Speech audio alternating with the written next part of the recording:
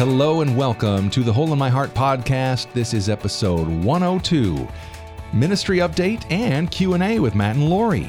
Hey, welcome. My name is Laurie. I'm the Laurie part of that, Matt and Laurie, and I'm the executive director of Hole in My Heart Ministries, and we're coming at you from Grand Rapids, Michigan. And I am alongside licensed therapist, Argyle expert, and my husband, Matt Krieg. Hello. Hey, Matt Krieg. Hey. We also have our producer and the most professional radio voice among us, producer Steve. Episode 102. You are doing it. That's my radio jingle voice. Which, yeah. We were doing all sorts of radio jingles before recording it, so might as well do it for 102. But today we're hanging out, just the three of us, and we're going to be tackling some Q&A. We're going to be talking some ministry updates. And I feel like we're already like sitting back. I already feel us like, oh, okay. And not that we don't love every single person we interview, but it's kind of nice to just hang, just the three of us. But as we begin our hanging, we're going to do the question of the week from last week. And it's very apropos. Is that how you say that? Apropos to this week, which is, what is the best part of the Thanksgiving feast or your nearest holiday feast if you're not in the States? I recognize it's just a USA thing. Matt, which person said something that you were like, scrumptious diddly-umptious? Well, on Facebook, Nathan said that if you get to scoop your mashed potatoes before anyone else. I knew you were going to pick that one. And you get the scoop out of the center that has all the butter in it. That is so I laughed at that one because I would do that 100%. Would you do it now? I can see little teenage Matt, but I don't know about now, Matt. Now Matt would still want to do it, but I would probably withhold. And you'd let the girls do it. And I would definitely give the buttery center to the girls. Yeah, they would love it. Yeah. Yep. So that's your favorite part of the T-Day feast? So no, my favorite part of the Turkey Day feast is actually stuffing. I love your stuffing, especially when it's just slathered in gravy that comes from the turkey drippings out of the pan, and it's just delicious. And I can't wait to take all of that and throw it into a pie crust this year. Ooh. Oh, it's happening. It's going to be a bread pie. Wow. There's no limit to the amount of bread that you can put in pie. That's so true. Carbs on carbs on carbs. And we wonder why we nap. Oh, man. Except if you have kids that are young, then you don't. Steve. Okay, so I like what Dave had to say. The food fight. Oh, yeah. Yeah, listen to this.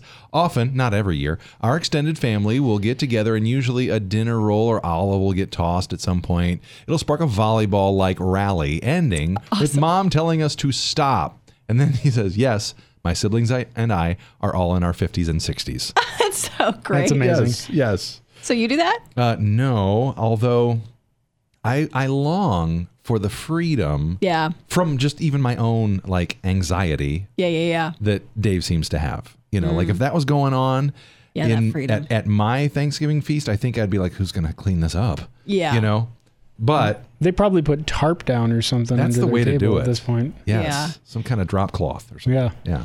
Which he didn't exactly say what's his favorite part of like the food eating, which I recognized at the different socials where I asked this question. I asked it in different ways. So I was like, what's your favorite part of the food? What's your favorite part? So some people said sentimental things. The favorite part of the feast or the, you know what I'm saying? Yeah, that's true. Feast could be the food stuffs. Yeah. But I feel like if you don't say something that's like sentimental and sweet, you're kind of like wrong. You should get taboo buzzard, right? Yes, probably. Okay. Carbs. For me. Yes. I am a meat lover, so I like turkey, although I know that there's often the danger that it's dry. Yes, that's why we need gravy. But my wife's dinner rolls are a huge hit. She makes great dinner rolls, so that brings us back to bread. There you go. Yep. It's all about carbs. Yep. I mean, I appreciated what Robert had to say. I would say that the best part of the Thanksgiving feast to me is getting to spend time with my family. It's always been one of the biggest extended family get-togethers for my family, and I love getting to spend time with them, and also giving thanks to God for all his many blessings. Granted, the traditional Thanksgiving meal, especially the dressing, ranks pretty high in my book. Which? Is it stuffing or is it dressing? That should have been our question of the week. Yes. And then people food fight over it. But still, quite secondary to spending time with family and giving thanks to God. I actually think that Thanksgiving is my favorite holiday. Really? I just love it because it's pre-Christmas. I love Christmas so hard. It's like my favorite, but it's like once Christmas Day comes, it's kind of a letdown after because then it's like, well, I mean, we've been waiting for this and now it's here and now it's done. So the anticipation of it all is my favorite. And Thanksgiving is such an anticipatory day and it's so familial. But the food piece of this feast that I love is also the stuffing. I do make some really good stuffing dressing. I don't know what I say. Stuffing? You usually say stuffing. What do I say? Do I? Yeah. What do you guys say? I think stuffing because stovetop stuffing. That's but if you do the stovetop, I will slap. Oh, I know. Okay. But I'm just saying in terms of like somebody's marketing branding, they called it stuffing. And so that's what we go with. Yeah, it's not ranch stuffing. Wait, that makes zero sense. It's ranch is dressing. Yeah, but the dressing, I know. That's what I'm saying. That's what dressing is. It took me a second. You're saying dressing is on a salad. Dressing is on a salad. Stuffing is in a bird. Okay. Yep. Well, stuffing ideally is not in a bird. I'll have anyway. Right. Speaking of Thanksgiving, what was that sound? What is that sound? Me clearing my voice because I know there's arguments out there of whether or not you should stuff the bird. And I think we've talked about it. We have. I feel like we did. Extensively. The answer is no. That's the only right answer. The end. Yeah, you have your throwaway bird. You have that's where we ended up. You get a throwaway bird because it makes the stuffing delicious. Yeah. Anyway. Matt, beyond your delicious turkey that you make, and what do you do? What's your secret to turkey creation again? Talk to Alton Brown. Brining it. Yeah, brine it. And Alton Brown. First. If you guys want a perfect turkey, except now it's already passed, depending on when I actually post this, look up Alton Brown's recipe. It has like a 20,000 5-star reviews. Actually, maybe only 1,000, but still. Matt, what are you thankful for this year? I am thankful for, some of, I guess, the journey that God is taking us on. What is that journey? It's easy to say Ellis, our son. But just even the changes that are coming for our family and for just ministry and my practice and everything, I'm happy that and thankful that God has been walking us through this and that he's leading us into a place that seems like it's going to be good. And guys, if you're having question marks pop up above your head like a cartoon character, I'll explain more on that, just those changes that Matt's talking about in my section of gratitude. But now we shall move on to Steve. Yes. Steve, what are you thankful for? I was thinking back over this year, and to be honest, there's been some trials. There have been some difficulties that we've walked through this year that I am at a point of saying that I'm grateful for. Wow. Mostly the experience of God in a new level, new depth, and what I've learned from it. Yeah. That I probably wouldn't have if I had gotten what I want, which is not pain, Legit. So anyway, I know you guys and probably most of the people listening get that. But I am very grateful for the, growth and experience of God that has come this year. That's awesome. It's cool how, I don't know how people cannot know God. It makes me so sad and makes me want to tell people more about God because everyone suffers, but only with Christ does it really produce endurance and hope and deep, soul deep goodness. Yeah. Not that suffering doesn't produce good things in people who don't know God, but it really has purpose. Right. And you get to know God at such a deep level because he's gone through it with you and really before you and alongside you. Cool, Steve. Thank you. So guys, something Matt was alluding to is something that I'm thankful for is just some changes that are going to be coming with the ministry. So I just was praying about this podcast because we knew we wanted to make some announcements, just what was going to be shifting with the ministry, etc. But I'll share that by sharing a story. So when we started HIMH, Hole in My Heart Ministries, it really began in 2014. And I was asked to share my story on a blog with the readership of like 30,000 readers a month or something ridiculous. It was Lies Young Women Believe. And I had not shared my story publicly yet. So like that Christmas, it was coming out in February 2014. I like go and like tell my whole family. And I'm like, by the way, here's my secret life that I was living. I know a few of you know this, but then I shared it. And then I started blogging simultaneously. Now, before I did that blog, the word like homosexuality or something would pop up in circles. And it wasn't like I was like, here's my articulate response to what you're saying. I literally would shut down. Like I would go catatonic. Like it was like I unplugged from the wall. I couldn't talk about it at all because it was so personal. And it just was like people were saying things that were so hurtful. And I couldn't even say a sentence. So it was interesting that it was like, God just whispered to me in that February 2014. It was like, go now. And it was this pressure. It wasn't fear. It wasn't anything besides like, you need to begin now. And so we started officially in the following year with the 501c3, and God just brought lawyers to help us do free 501c3 things, and people just out of the woodwork. People started supporting. God just favor. Now, about this January of 2019, in the fall before of 2018, I sensed that same pressure on me. I got real sick. I got the flu when I was like 7 months pregnant. And I prayed for like 2 solid weeks because I had felt for months this sand in my soul. Like not actual, but like metaphorical sand in my soul where I just was like, what is it, God? What is it? What is it? And as I was praying those 2 weeks, I just sensed God saying, you're not going to be able to do this for much longer. And it was the same sort of like pressure, like you need to stop. So as I was praying, I literally started asking God, I was like, so do you have like prophets still around? Like, cause this seems real dumb because we have like, we're exploding. I'm speaking all the time. There's all this favor. There's all these things. But I'm like, my job is to be obedient. We had people speak over this ministry when we started it. Like, you'll never succeed. You guys are idiots. Like, what are you doing? We had $7 in our bank account and God just like blew it up. He does whatever he wants. So, but you have to be obedient. So anyway, we get prayer team. We talk to our board. We talk to lawyers, et cetera, et cetera, et cetera. And the result of that was we discerned we need to just switch from a 501c3 to a for-profit ministry. So by the end of December 31, 2019, Hold My Heart Ministries is no longer going to be a nonprofit, but we're going to switch to a for-profit. Now, why? Why would that make sense? I don't really know exactly, other than we're in a very hot conversation.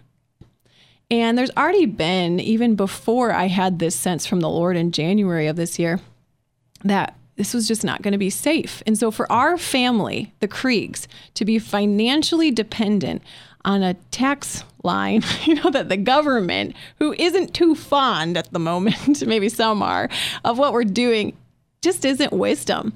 And Matt and I, we are definitely willing to suffer. We have suffered in this ministry. But it was like God was saying, I want to help you avoid unnecessary suffering. So we're still going to be a ministry, but Matt's still going to be doing his practice, but we're going to be financially dependent on hopefully honorariums, on speaking things, on you all.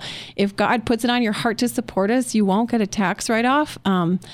But we'd appreciate it because things like this podcast, they cost money. Like Steve deserves his wages, and we the Kriegs of Orientar.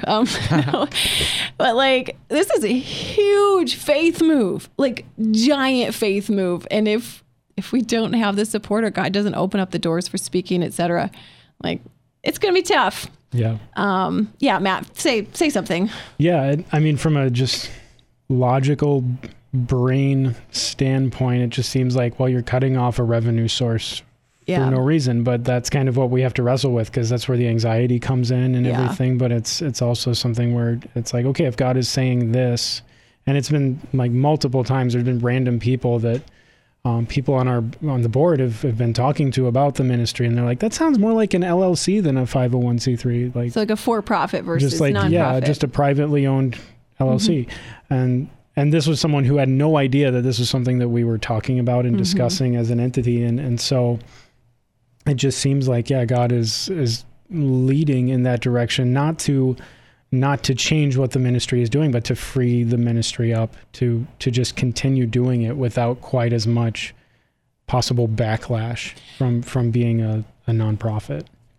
And what's really cool, so that's like some of the, I don't know, like we're not running, but just the wisdom, kind of looking at the fear wisdom piece, like, okay, this is the negative, but what's the positive? What this is going to do to free us up is I won't have to necessarily do the infrastructure of a nonprofit. So that's actually going to liberate me more to do the equipping work that I love.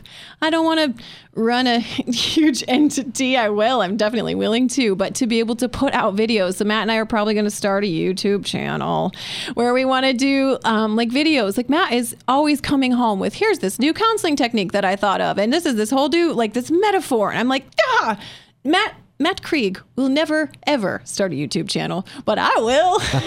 So if I can put his great ideas on the internet, so that's something we're going to be doing. We're still going to be doing this podcast. So we love this. You guys seem to appreciate the conversations we have on here. So we really want to serve you there. We are also going to continue doing our Journey Well training. But guys, something else that God is shifting, I guess expanding, is we want to lean more and more into this marriage conversation because I see holy Toledo's Batman. Like we don't understand marriage. And I feel like going through Matt and I are hell that we had some on this podcast. And if and when you all read the book next fall, you'll hear more.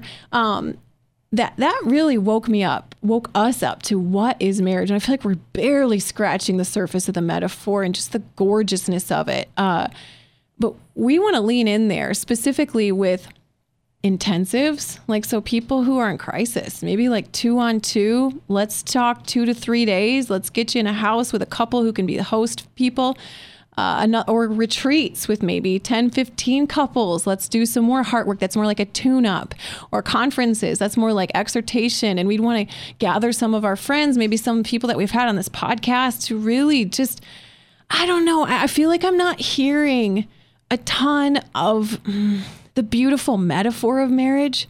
I hear a lot of like, let's work on communication. I hear a lot of the horizontal, but for me, the horizontal wasn't helpful.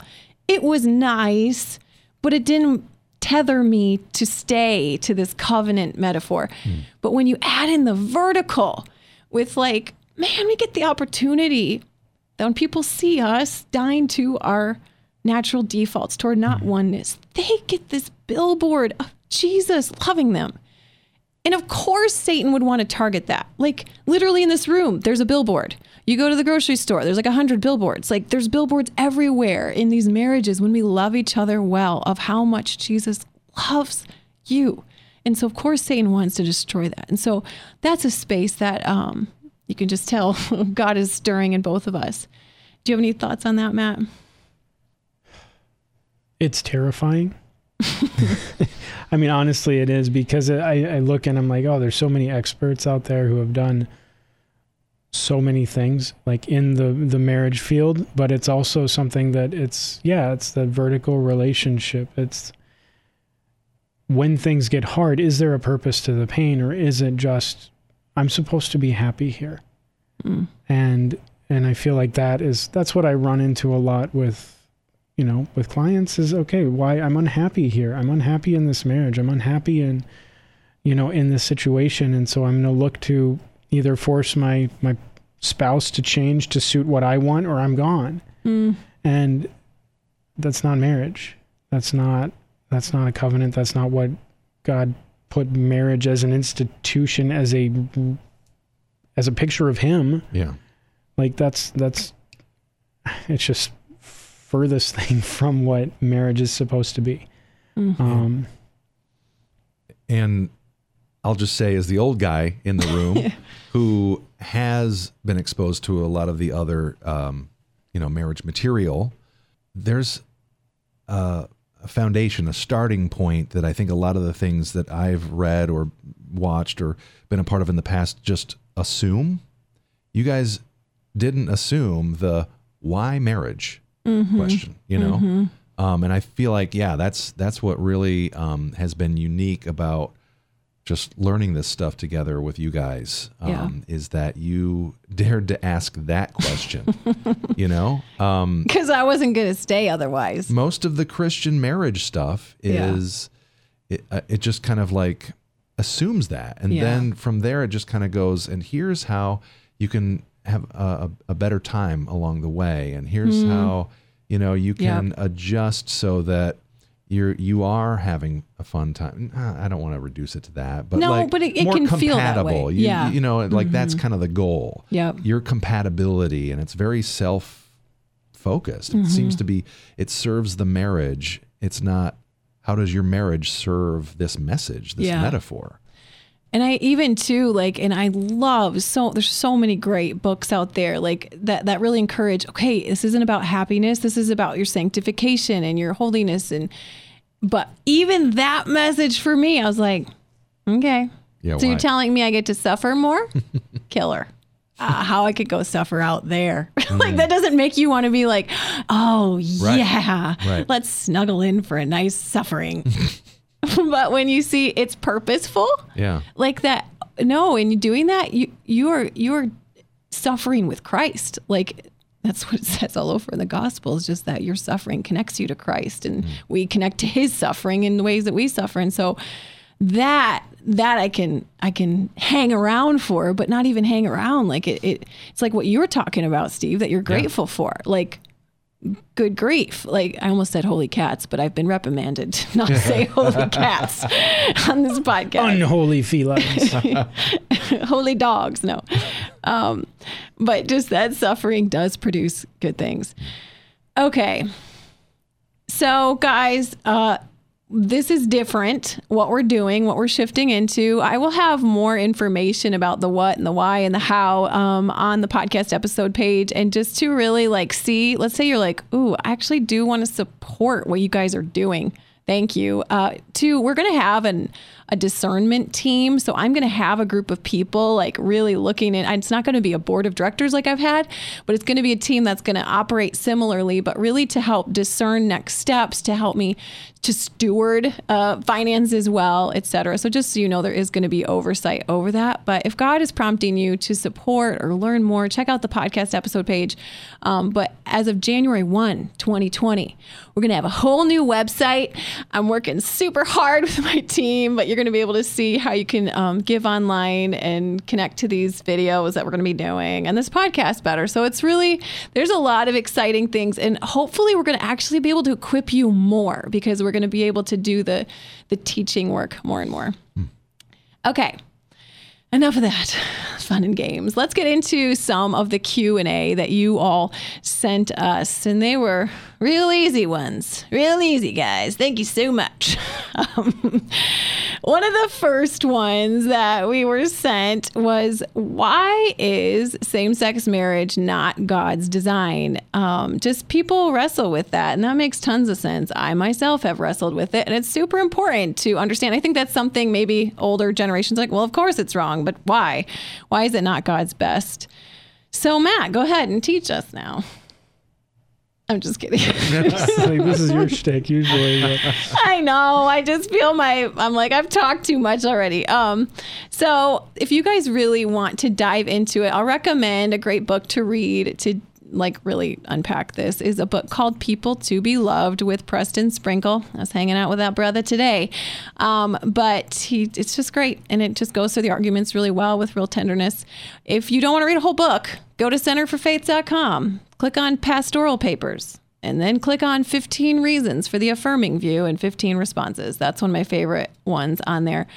Okay. So I'm going to go through my top 3 favorite reasons for God's design being between a man and a woman and not same-sex marriage. And this is not going to be exhaustive. Again, go to those resources I've mentioned. But the first one is a like opposite. So in Genesis 2, the writer, Moses, says, the Lord God said, it's not good that the man should be alone. I will make him a suitable helper fit for him. And the word suitable helper there is the words ezer kenegdo, alike but opposite me. And the words there are not like, oh, an animal could have been okay, or someone of the same gender, just that the words there, ezer kenegdo, would be someone who's similar, but the opposite. So it's like picturing a mirror. So it's like a mirror, but someone who's a little bit different. Again, Preston really unpacks that really beautifully. It's like chapter 2 in People to Be Loved. The second reason is the Bible always says no.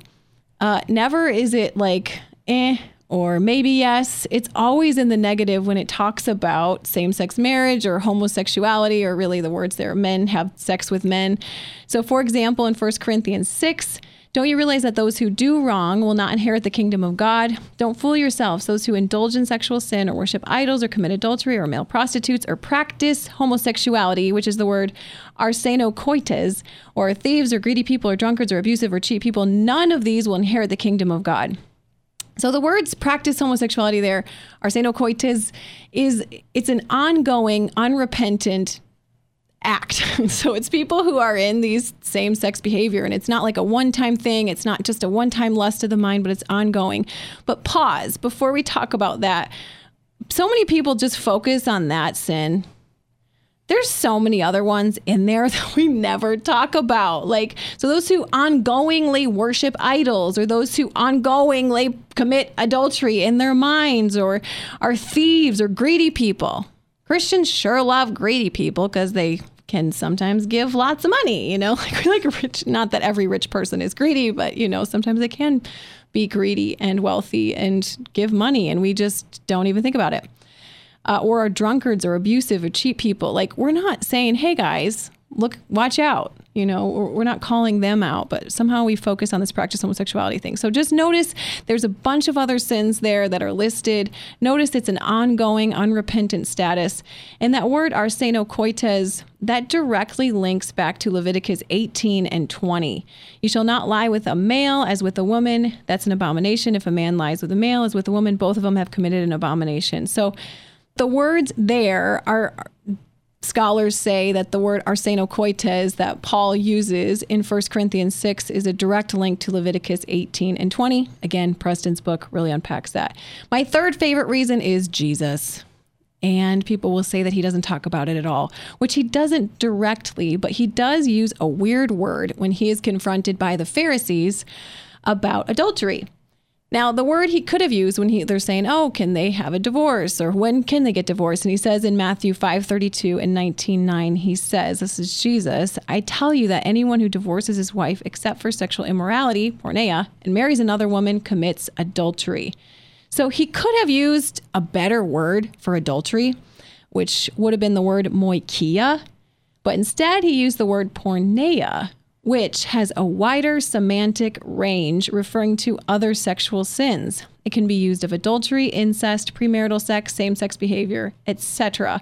This is Scott McKnight. He's like the leading theologian of the New Testament, and this is his quote on that section of verses. He says, Scott McKnight, when I see the word porneia used by Jesus, and I ask a question of a Jew, what would a Jew have meant by and understood by the word porneia? I'm convinced that the word entailed the prohibition of same-sex relations. To use a modern analogy, if you double-click on the word porneia, it takes you to Leviticus 18. So it takes you to Leviticus 18, which people will be like, wait, Leviticus, doesn't it have all sorts of craziness in it?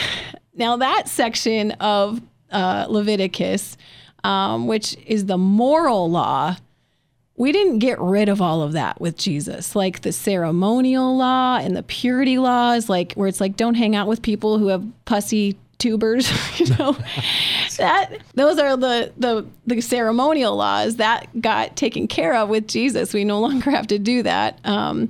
And then the ceremonial and the purity laws, but the moral laws, those ones we still follow. And so there's things in there in Leviticus 18, like about having sex with animals and with your children. So if we were to argue, that doesn't hold up anymore, then I think we'd also have to start arguing that, like, okay, how about bestiality? That's no longer a thing, or having sex with people in your household. So those are my top 3. Again, I didn't dive into it too much because, well, this is a podcast and my mouth is tired of talking. I want to have a conversation. But again, check out those resources I said. But honestly, guys, my favorite reason for why marriage has to be between a man and a woman is not listed in People to Be Loved, I don't think. And it's not listed on centerforfaith.com, but it's kind of what we were talking about with this marriage focus that we want to have. Is Matthew West. We have had him on this podcast. He says... Christopher West. Sorry, Matthew West is a singer. Christopher West is a writer. But he talks about a lot in there about how this metaphor we're doing is to metaphor divinity, God's desire to be one with humanity. And he's referring to Ephesians 5. For this reason, a man will leave his father and mother and will be united to his wife, and the two will become one flesh. This is a profound mystery, but I'm talking about Christ and the church. Matt represents God. I represent the church. And when we die to ourselves and be one, y'all get to see how Jesus died for you and wants to be one with you. You can't really see that otherness in two people of the same gender. And people will joke, I hear this a lot at marriage conferences, speaking of Steve, where they're like, isn't it so funny? That's their voice too. Just kidding. Of course. Isn't it so funny? Even if they're men, that's their voice, apparently. Hey, I don't judge. That men are so different from women. And then you guys have all these raging hormones. And then you get married. And then you realize, shock, you're so different. It's like God's cosmic joke. And I really thought that it was. Like, honestly, I would hear those jokes on Christian radio, etc. And I'd be like, yeah. Why don't you marry someone of the same sex? Because y'all seem to hate each other, okay? Then I realized, oh, goodness. This is on purpose. Matt's so different from me to represent how God is so different from us, and yet he wants to marry us. That's bananas. So it's not cosmic joke. It's beautiful cosmic design. And so that's worth dying to yourself for. That's worth leaning into this for. So that's honestly my fave argument. Any words, blokes? Well, I think I would, and this has really nothing to do with same-sex marriage in particular, but just looking at sexuality and looking at, there's a book by Rebecca DeYoung called Glittering Vices, and she talks about lust as basically this consumption of other people as kind of the basis for lust. And you can have that even within a marriage. You can have selfish sex in a marriage, and actually it happens quite often. But when she paints this picture of sex and what it's used for, and even the procreative aspect of it, and it's something that she says it's an other focused, and even because of the procreation piece, it's a future focused thing. That because of the offspring that could be had, that mimics the creation that God did in the beginning, like you can demonstrably alter someone's life in the future that you never meet because of the way that you have brought life into the world. And that is not, honestly, it's not possible within a same-sex relationship to have that future-focused mentality. Now, can you try and serve the other person? Yes. So it doesn't have to be this entirely selfish thing, but I don't know if sex is supposed to, at a piece of it, be this ability to join in God's creation and in the future ongoing creation that he is doing, that can only come about in opposite sex relationships. Which you could say, well, you can adopt, you can artificially inseminate, and you can, have that ongoing future piece. What would you say to that? But it's not through the act of sex, and therefore the act of sex within that couple itself would never connect to that aspect. Not that an adoption is a beautiful thing. I'm never going to speak poorly of adoption, but it's something that in engaging in sex, I feel like there should be this like willingness to participate in God's creation and allowing him to to kind of bring that about. And that's never possible in the act of sex in a same-sex way. Snaps for that, Matt.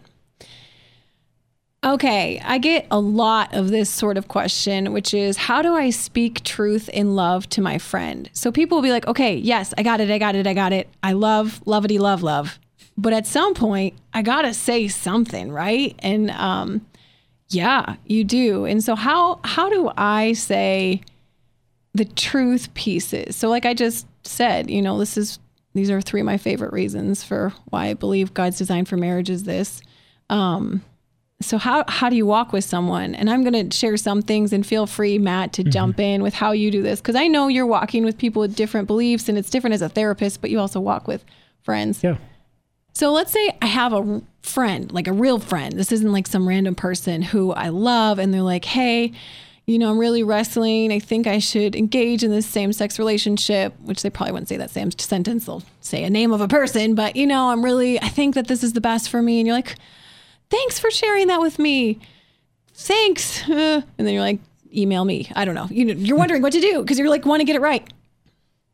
So the first thing I would do is stay in that friendship, and I would ask them, how's it going? And let's say they start dating, like really ask. And it may be all sunshine and butterflies and rainbows. I don't say that pun intended, but like it might be really great, like in the beginning. And I would just really care and ask questions. And you might not say, oh, I'm so excited for you, but hey, that sounds so exciting. Or you seem so happy, even though your heart's a little sad. You don't have to make yourself happy. You can hold that holy grief, because it isn't God's best.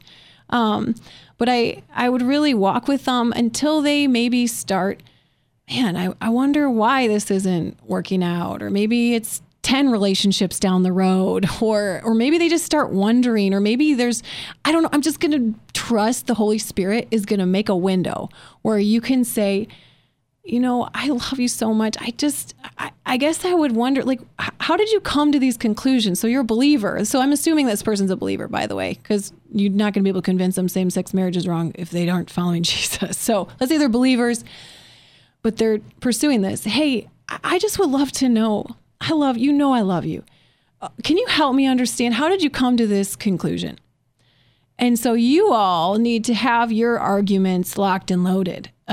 So why do you believe what you believe? So that you can respond to those, again, 15 reasons and 15 responses. I'll post that on the podcast episode page. But so that you can say, man, thanks for sharing that. When I read that passage, or when I was reading Preston, or I see it as this, or maybe you throw in the procreation response. And again, your tone is very gentle, and like you do love them, but you do say something like you start to, I don't know, challenge is a harsh word, but just ask, where did you come to those conclusions? And you start offering your own perspective. Offer what you believe with gentleness and grace. And then again, circle back to, how's it going? How are you doing? Like, listen to their heart, listen to how they're doing in the relationship, and not just the relationship, like about life and jokes. Like, you don't have to only talk about this. Like, there's a million other pieces to people where you can keep connecting and building those bridges of friendship. But then study. And I think for me, again, why my favorite reason is what it is. It's why one man and one woman, like 2 guys and 2 girls, can't ever mirror that oneness that God wants with us. And then always remember this. No matter what they're running to, if it's a same-sex relationship, if it's food, if it's porn, if it's straight porn, if it's whatever, guys, you don't ever have to fear that somehow they're going to find it in that thing. They're never gonna get their heart scratched there. They're not. And so inevitably at some point, they're going to say, why? Why isn't this working out for me? And that's when you of course, you don't say, aha, I got you now, Jesus. But, I just wonder, and always posturing as a question is often helpful because it's sincerely humble. I just wonder if the same God who walks with me through my suffering could walk with you there. He always sees you. That person isn't seeing you enough. He will never look away. You're feeling lost. You're feeling like this deep hunger. If it is food they're running to. Man, there's someone who will never satisfy. You'll live with this ache until eternity. But He's reaching in all the time. And then come back to how you doing? It's just always keep building those bridges. But when I'm walking with people, I have to force myself to not fear. But I'm always reminding myself, Laurie, it's never going to be enough for them. So just keep reaching out and loving, and just wait and just speak into those windows of, who is always sees you, always loves. Speak into those core needs. I'm losing my voice here, guys. Sorry, I'm sounding like I'm smoking something. Yeah, and I think with this question, there's often the sense of, okay, I need to call them away from what they're doing with the truth piece. I need to somehow convince them that is the wrong thing to do. And honestly, that's a theology of no. And so I would say that as yes, you know your reason for believing, that the Bible says that it should be a man and a woman in a marriage and everything, like all that's great and all that is necessary. But honestly, your job is first to connect them to God. Yeah. I mean, there's absolutely nothing that's going to help them to make them say no. You can't will yourself to say no. I couldn't will myself to saying no to pornography when I was in the midst of my addiction. Like the only thing that broke through was God. And I think of the podcast with Heather, where she was living her life as Jamie, as having transitioned to male, and she was living that, and it took an exchange with God to get her to be like, oh wow, I need to come back out as Heather. And it's all God. It's okay. So your job as the friend is like not to help them say no to this thing over here, but to say, how can we more and more in your life say yes to God until it's something that's very natural for them to say, wow, there are some things that I'm called to give up. But that's not for you. You can't convict them to that. Like that's got to be the work of the Holy Spirit. And it's your job to lead them and to engage with them in really going to God and saying yes more and more day to day to Him, and then let Him be responsible for any choices that they make. Matt, as you were saying that, I was looking up 2 Timothy 2 because I was thinking of these verses. I will preach this app all day. It's the Streetlights app, and it puts the Bible to a sick beat, and it's the New Living Translation. But I listen to 2 Timothy all the time because it just like amps me up to like go tell people about Jesus. Okay, 2 Timothy 2:23, it says, and again I say, don't get involved in foolish, ignorant arguments that only start fights. A servant of the Lord must not quarrel, but must be kind to everyone, be able to teach. So this is where you do need to have some learning in you, but you're not quarreling, you're not fighting. Be able to teach and be patient with difficult people. Gently instruct those who oppose the truth. Now that's not what you see in culture today. You either see no teaching or you see screaming. Not everyone. Not everyone. But it says this next part. Perhaps God will change those people's hearts and they will learn the truth. Who's changing their hearts? God, right? Like that stood out to me so much this week. And the last part is they will come to their senses and escape from the devil's trap, for they have been held captive by him to do whatever he wants. But so many times, this is a huge piece of it. When I'm walking with people, because I get so tempted to be like, oh no, they're straying. It's my fault. And I'm not even walking with my kids through their stuff yet, Steve. You've got grown-up kids. You've had to walk them through. So I just picture them like, oh Lord, help me if and when our children walk different directions than we want. Hopefully they'll just have some bumps, but not crazy ones. But it's God, whether it's my children who are walking away or people that I'm discipling, it's God that changes their heart. So yes, gently instruct those who oppose the truth.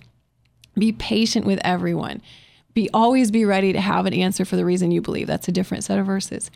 But it's God who does the work.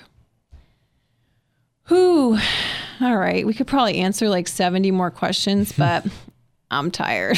We're gonna wrap it. We're gonna let you guys go eat some leftovers or some right nowers. I don't know, whenever you're having your feast. But we're super thankful for you guys. Just really, really thankful for this podcast, and just I don't know, you just heard some more of the story today of just God launching us to be able to speak into a lot of the sexuality conversation. And as we move more into marriage, or I don't know, we're just going to be obedient.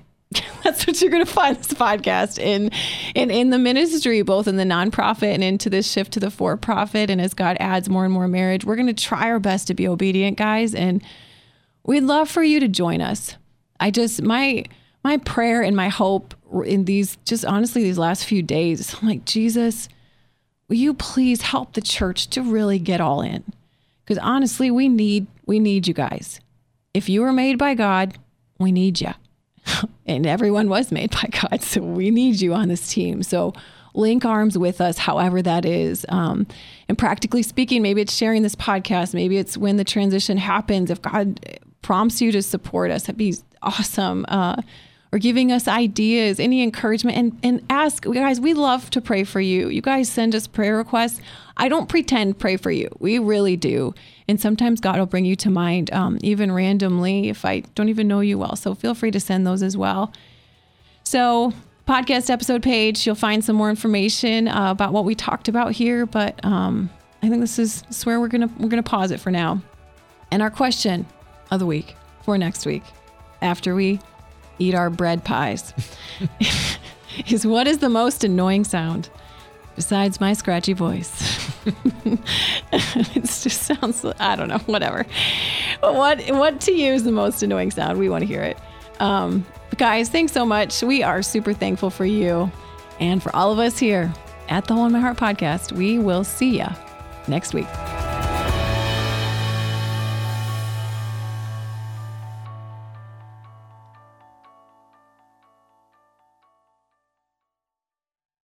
Oh, yeah. So I was talking to my little sister today, and she said, what if Ann Voskamp, who wrote 1,000 Gifts, yes, wrote a follow-up book called 1,000 Gifts? And it was a flip book for some reason. So maybe it was one GIF. Or with 1,000 pages. It could be a new blog that she publishes that has animated GIFs. And it's just this long, just a stream. Her thing is gratitude, so I think I'd be really thankful for that. Yes. GIFs. Matt. Unless it's GIFs. Then it's peanut butter. Which is good peanut butter because it got sugar in it. You guys are the young folk. Is it GIFs? It's supposed to be GIFs, but I think if you actually look it up, it can be either. Okay. But I don't know. Maybe I'm just saying things. And have I ever Googled it? I don't know. Do I know how to Google? I don't know. I feel like there's no definitive answer on this. No, I don't think there's even a way to figure it out. Nope. I think we just have to sit here and wallow in our 1,000 GIFs.